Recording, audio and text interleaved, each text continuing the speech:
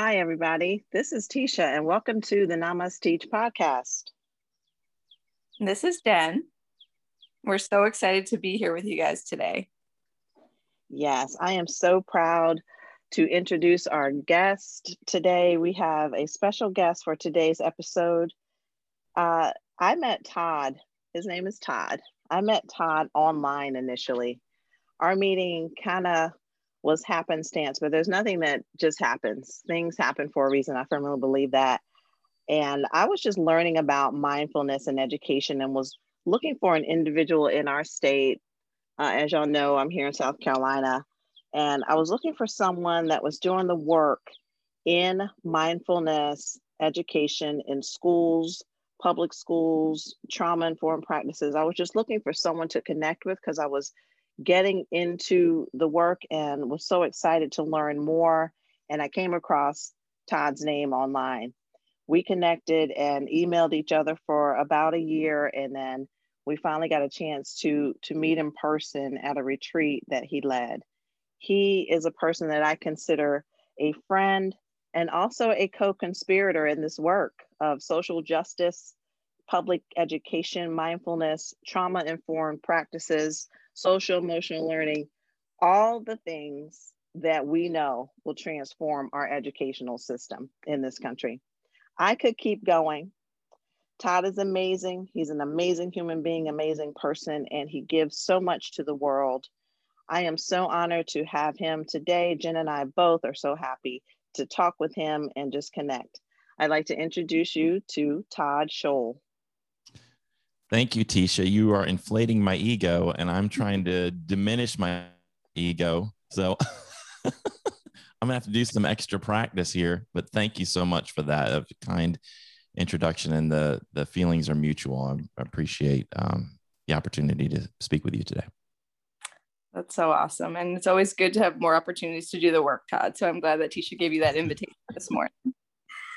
So I was reading a little bit about your bio, and I find that your journey has been so beautiful. To me, it seems like a beautiful integration of roots and wings, because you came from a family of educators, right? So, you grew up in a family of educators, but also wings, because you've spread those wings in what you're doing presently and dared to reimagine what's possible for education through the lens of mindfulness and social emotional learning and social justice. So I'd like to know a little bit more about how this journey came to be and what advice you have for our listeners who want to explore both their roots and spread those wings. It's a really wonderful question. Thank you. I have two incredible parents. Both of them were public educators.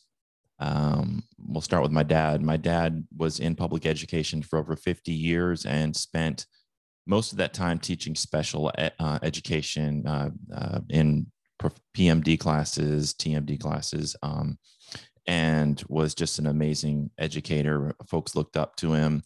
He was a transformational kind of leader, and he did so very quietly. He never wanted the focus and the spotlight to be on him. He wanted it to be on his students, and he wanted to impact school culture in ways that I think are really positive. So I watched him do what he did for 5 decades. His father was a public educator as well. He grew up in Watertown, New York. My grandfather grew up in Brooklyn and was orphaned at a young age, and then wound up going to Syracuse University, getting a degree, became a principal. He had 4 sons. One of them was my dad. 3 of the 4 sons went in education, including my dad. So that's kind of where the education comes from my dad's side. His mom was not an educator, but they led summer camps for kids in New Hampshire, and so she was an educator in a way. My mom's side of the family, my maternal grandfather was a lineman for the power company. My grandmother, my granny, was stayed at home, and my mom was the first person in her family to go to college. She got a degree to go to SUNY Oswego, and she became an educator. And my parents met in education. I think my dad was the principal and my mom was a teacher, and I don't know how that would fly today, but back then it was okay. And they met and hit it off, and so my mom was an incredibly wonderful mom, a loving, caring mom, made me watch Mr. Rogers and vicariously taught me all the lessons that Mr. Rogers taught about empathy and kindness and loving yourself and caring yourself for yourself and others. And so I had a mom who was essentially a really great early childhood educator as a mom. And so I was very blessed and fortunate to have the parents that I had. And I didn't want to go into education because it was sort of my form of rebellion, but I wound up in education and really tried to model my practices on what I saw them do, which is put their students as a priority and really care for them holistically, not just care about the contents of the curriculum and look at it technically, but to dig in and really let the kids know that I care about them and love them and wanted what was best for them. And that just helped me, like you said, spread my wings. And I learned from them and tried to have as much of a positive impact as I could, because I felt like that's how I could best honor the gifts that my parents gave me. Thank you, Todd. That's a beautiful story. And as you're talking about your dad and being the principal, I don't know if that would fly now, but hey, it happens. And, Right. you came about as a result, and we're so grateful that they connected in that way. I want to shift gears a little bit to your career. I know you have a very extensive career in education, 25 plus years, Mm-hmm. and you've done a lot of work in different spheres in education, but throughout your career, it has evolved and transformed so much, and it brought you to just a few years ago create, for our audience who is not familiar, to create the Teachers Aligned organization network, and I'm proud to be a part of that. But could you tell our listeners a little bit about how you came to the idea to create Teachers Aligned and what your vision was for the organization, and what vision do you have moving forward with the organization? Sure.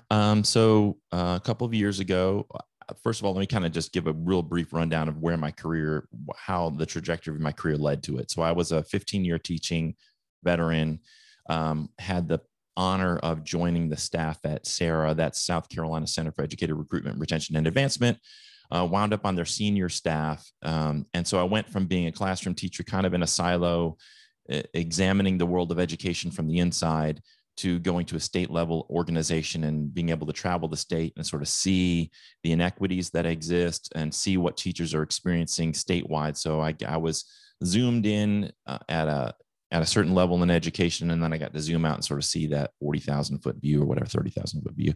And what I saw was that Sarah was doing a really good job with teacher recruitment and retention programs and services.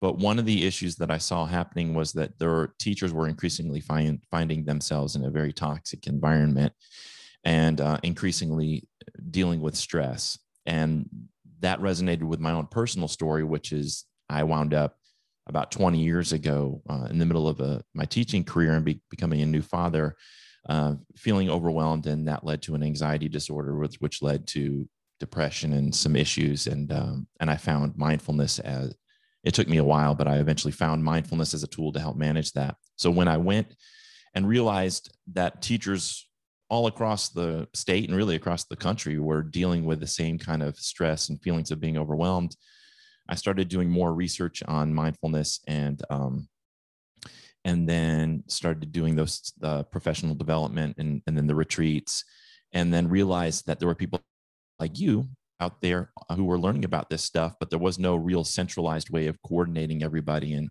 organizing our efforts and our communications and just supporting each other. So Teachers Aligned was, the word aligned comes from what I see as a fundamental misalignment. And maybe we could talk about that later, but a misalignment that I think a lot of teachers are feeling, and trying to help realign our systems of education to develop more compassion, to help people manage the stress. And ultimately, it's about experiencing less suffering, reducing the amount of suffering that teachers are experiencing in their students. And that happens, I think, when we become more aligned with our deeper inner parts of ourselves that are more authentic. And so Teachers Aligned was born out of that, to help connect all those practices, to help people direct their own self-development and to be a centralized organization where people could connect and share resources and information. And then it developed into a podcast too. But over the past, last June, I had a heart attack. So I put a lot of the Teachers Aligned stuff kind of went on the back burner for a while, but moving forward, what my hope is really is to start once the pandemic starts winding down, is to start doing retreats again, because that's where I think the best kind of work happens. The best progress is made, where people really teachers get to immerse themselves in these practices and understand that more than just at the theoretical level, but at the personal level, these practices. And then I think it grows authentically and organically that way, the work. So. That's awesome, Todd. I just really appreciate the work that you're doing in the world with Teachers Aligned. Being an educator for 15 years, I've felt that myself, and I resonated with the new parent thing because I think that that's where it was difficult before, but then when I was having to also care for my own personal children, my own self through that transformation, and then the education system, which is misaligned, as you indicated, that's where I really was having to make some important life changes. And that's when I've kind of found this work as well. And that's when Tisha and I really connected over this work. So that totally resonated with me, and I'm sure with other listeners as well. And I look forward to the retreats coming back. Yeah, and definitely be in attendance. Awesome. But also in the meantime, you have regular encounters with educators, and we need to come up with our contemplative practices now that just kind of sustain us, especially through this time, especially through the pandemic, teaching through the pandemic. That's been, Tisha and I started this podcast last February. So clearly the pandemic has been a hot topic for every single episode we've been on. And it's a time that invites us deeper into the work, I think, because of just all the additional obstacles it brings to us as human beings. But there's always some kind of barriers, I feel like, when I'm talking to teachers and creating contemplative practices. So I wondered if you could speak to any barriers that you see that are most pressing, and ways that listeners could dissolve those barriers to create a practice that resonates for them. Yeah, sure. So there's two barriers that I see, one that's been around for a while and one that's relatively new. So I'll start with the one that's been around for a while. When we talk about mindfulness and contemplative practices, we immediately connect them to spiritual traditions, and rightfully so. I think that sometimes I realized that I think sometimes in the West, what we do is we take a practice and then we strip it of a lot of its stuff from its roots and make it more palatable for contemporary audiences. And then we fail to acknowledge the roots. I mean, you saw Led Zeppelin and Rolling Stones did that with blues music. And I think sometimes with these mindfulness practices, we forget to acknowledge where they came from. And I think that's important for us to do. The problem with doing that in a public school setting is you got to be really, really careful because of the important need to keep church and state separate, to make sure that we're not making folks feel uncomfortable. And so there is one of the obstacles is, how do we authentically honor where this came from, but also honor the fact that we have folks who may be atheist or have a fundamentalist Christian view in our schools, and we want these practices to get to them. So how do we do that? How do we mold those two things together? And I think there's ways to do that, but we've got to be respectful about the roots and traditions from where these practices came from. But we also have to honor,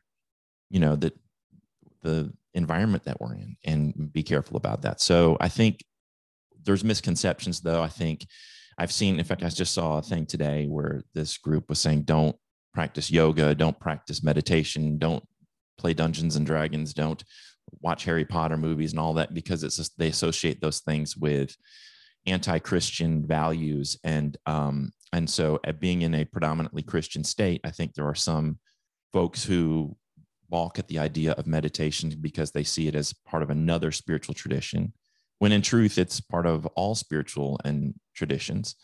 But we can do it respectfully and understand it as just a psychological practice of understanding how thoughts emerge from consciousness and how we often stick to our thoughts and identify with our thoughts. And that leads us to unhealthy mental states like anxiety and depression, and how these practices really are just a way of understanding the process of generating thoughts and how those thoughts can lead to these negative mind states and how we can kind of unravel that. And when we look at it like that, and also increasing the capacity to focus our attention on the present moment so that we can perform better at whatever it is we're doing, and to let go of evaluation and judgment so that we can live more at peace, then those practices really can be done in a secular way and benefit everybody, just the way jogging or exercise benefits everybody.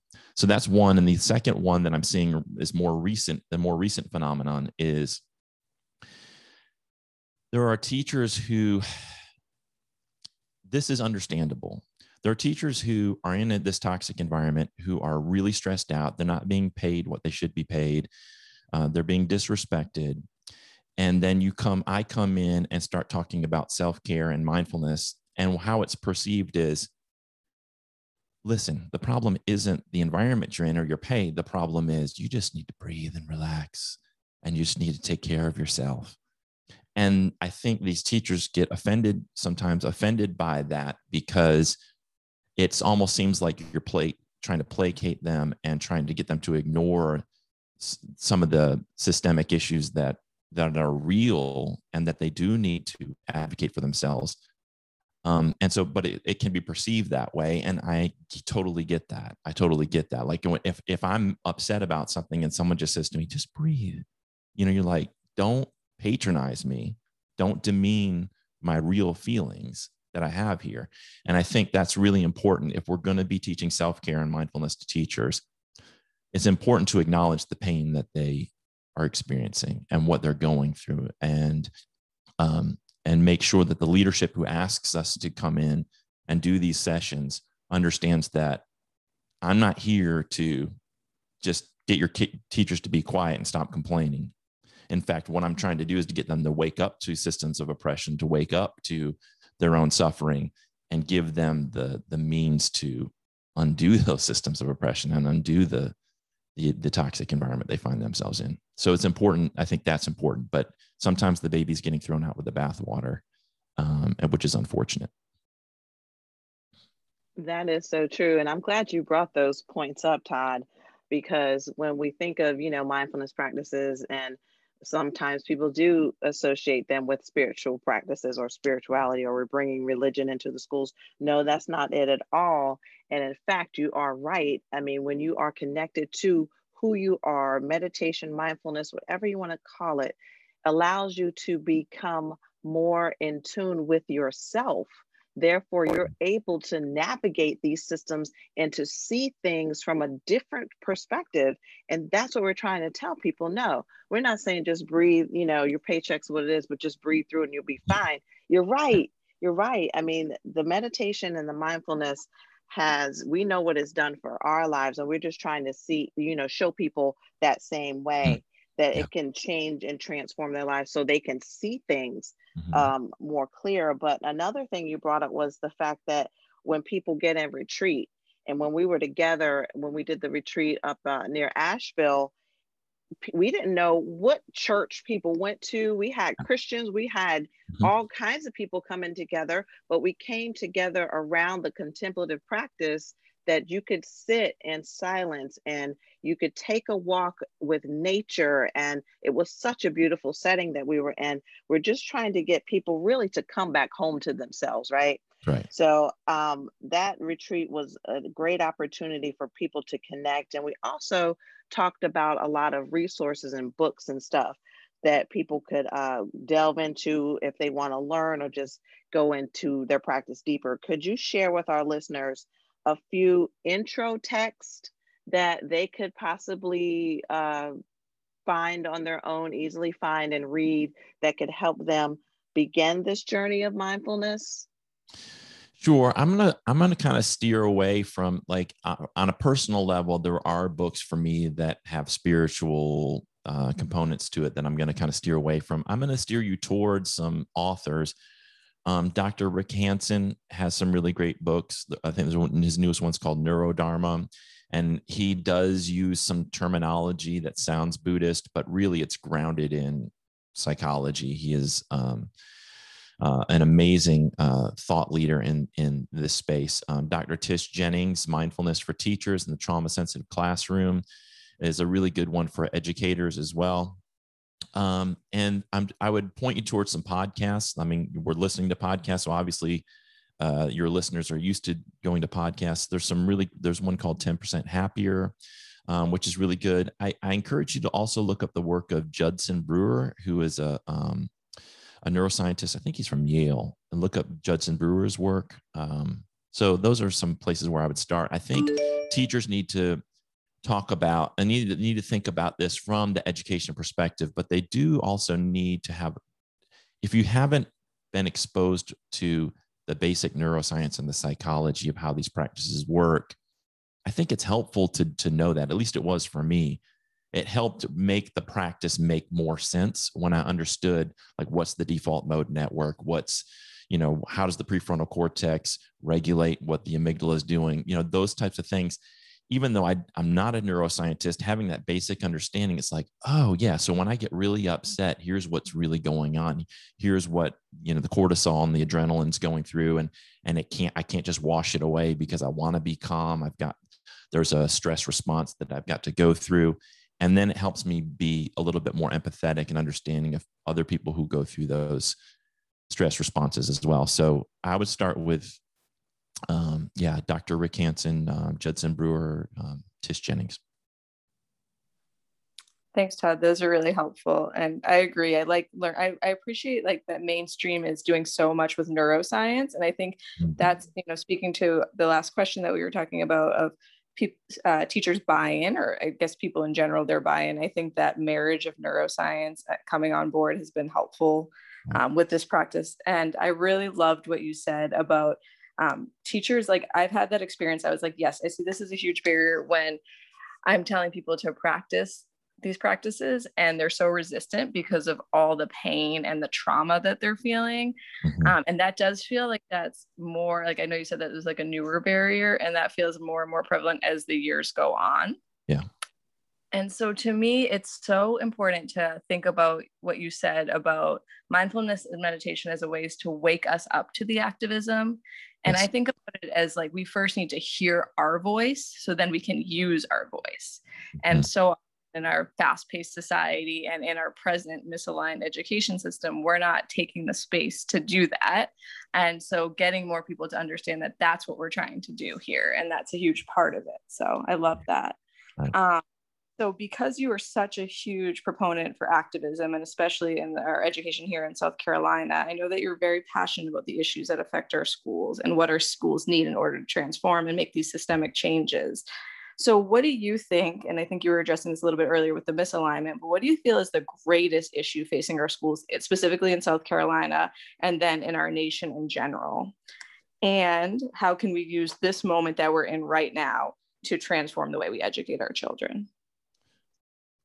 Wow, that's a big question. And it was a big question. It's awesome.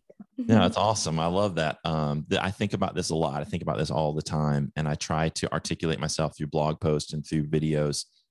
I've developed a theory, and I used to talk about the symptoms of the problem, and then would connect the dots to the core. And then when I was thinking about this weekend, I was thinking maybe I need to reverse that and start with the core, like what I see as the core issue, and then work out and how it connects to the symptoms of the issue. So let's start at the core. Eckhart Tolle talks about egoic dysfunction at the personal level and at the collective level. And this is where I think the core issue is. We have egoic dysfunction as individuals and as a society. That egoic dysfunction is manifested in our systems of economy, our political systems, and then in our school systems.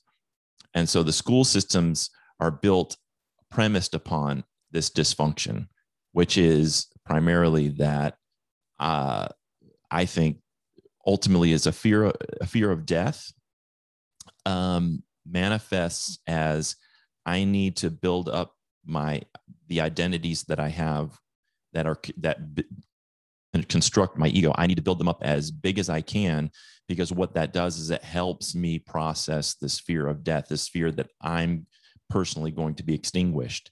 So the more I can build up my identity through power, through material wealth, through, leadership or whatever it is, through certain religions, through practices, through political power, through monetary power, through having power over other people.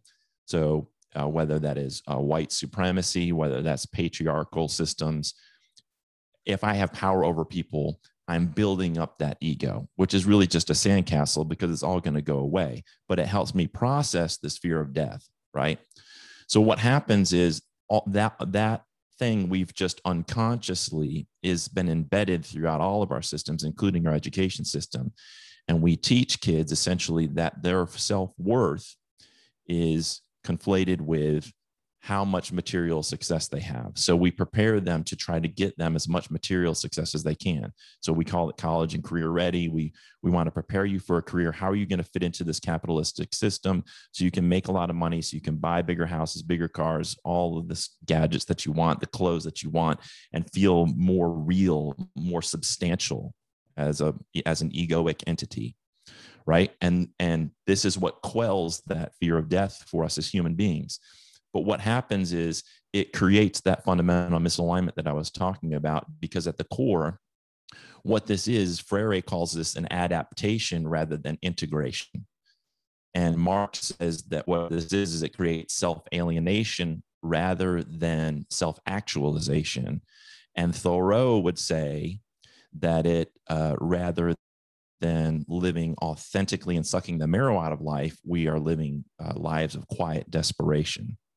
And so what happens is the systems of education reinforce that materialist worldview and reinforce the idea that kids, your value is how much money you can make and how you fit into this capitalist system. And then the kids grow up with that. It's just sort of the default. They don't know to question it. And a lot of the teachers just think this is the purpose of public education. And then what ends up happening is there's this misalignment, because what happens is the capitalists are increasingly no longer really in need of American public schools because they can move their factories overseas now. They can outsource their jobs. They can use AI. They can use automation. And when that continues to increase, well, then I don't really need public education anymore to thrive as a capitalist. So what teachers are seeing is the slow degradation of the public education system, because it was built on faulty premises that really what it was about is helping kids fit into this capitalist economy. And really what it should have been built on is how do we improve human flourishing? How do we help people lead happy, healthy lives of peace and joy and be in alignment, not only with themselves, but with other people and with the environment? And this collective egoic dysfunction we can see in the way humans interact with each other. We see it in our political systems. You've seen it recently in our political systems. And you see it like with war. We see it with the way we treat the environment and the way we treat habitats for animals and the way we exploit each other, because we're all fundamentally out of alignment, because the metrics by which we measure success are all materialist and have nothing to do with what's on the inside. And until we address that core issue, what we'll find is teachers are going to find themselves in an environment that's increasingly toxic. They're not going to be paid what they're worth. They're going to be told that the primary function of their jobs is to get these kids prepared for a test, because the test has the skill sets that the capitalists need. And I'm not anti-capitalist, so I don't want anybody going out, running around saying, I think that those labels don't necessarily serve us well. But the point I'm trying to make is we have incredible levels of wealth inequality, right? You see it in the state of South Carolina. I've traveled around to towns like Allendale, Dillon, where these factories have moved overseas and there's no tax base, and the school systems are struggling because they can't afford to pay teachers what the teachers in Greenville or Spartanburg or Charleston or Horry make, because there's no tax base there anymore. And so those kids grow up, those school systems struggle to get high quality teachers in there and to retain them, and they don't have the resources. And then there's these cycles of poverty that continue to happen. And those kids get left out of this materialist system because they aren't given access to the resources they need to be successful, even in a system that isn't even that great to begin with. So until we go back to that core issue of the collective egoic dysfunction, the symptoms are going to keep popping up. It's like saying we're going to do chemotherapy on your lung cancer, but we're still smoking. It's not, you're never going to get rid of the problem until we go back and address that collective egoic dysfunction, which is at the root of not just our problems in education, but in politics and our economy, and it's manifested. We see environmentally, economically, and educationally all the results of this dysfunction. So teachers are fighting for better pay and fighting for better working conditions and all of that. And I support that and I join them in that. But until you get to the root cause of the problem, you're just treating symptoms and you're not treating the root cause. So that's it. Exactly. So well said. And we could talk for hours about this subject. We're very passionate about it.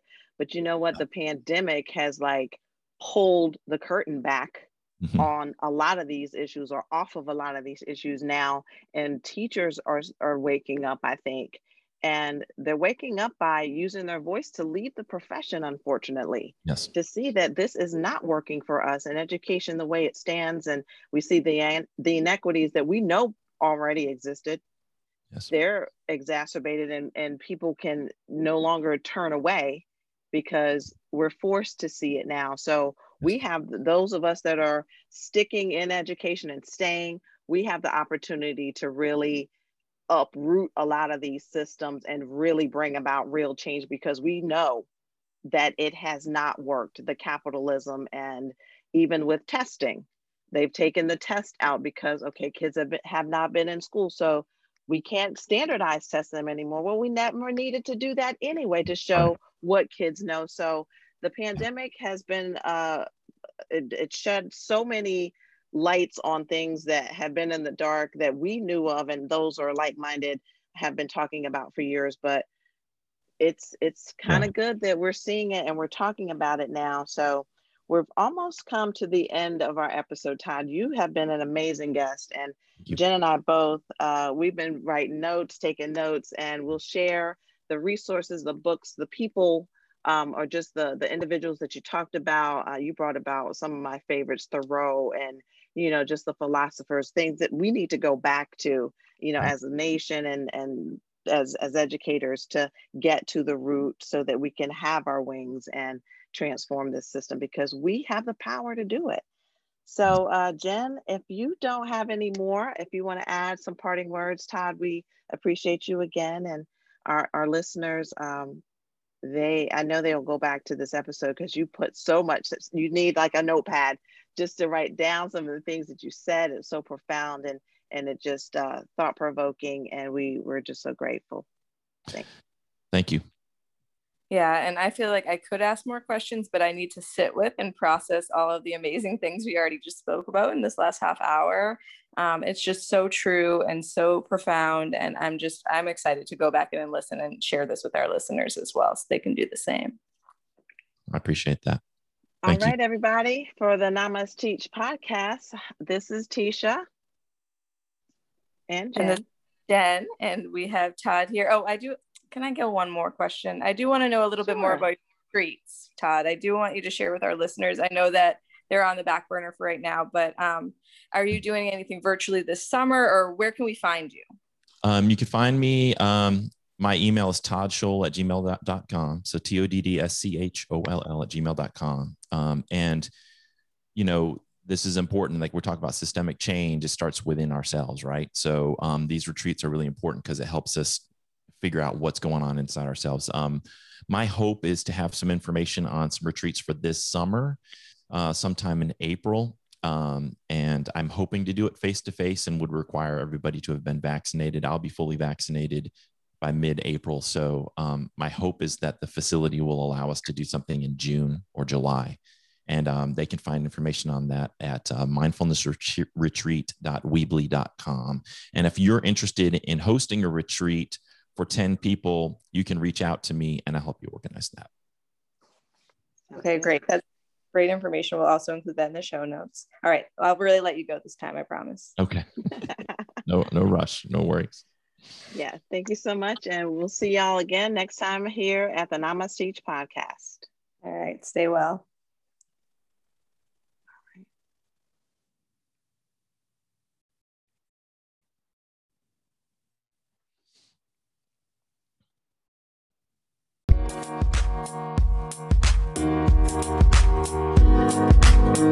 right.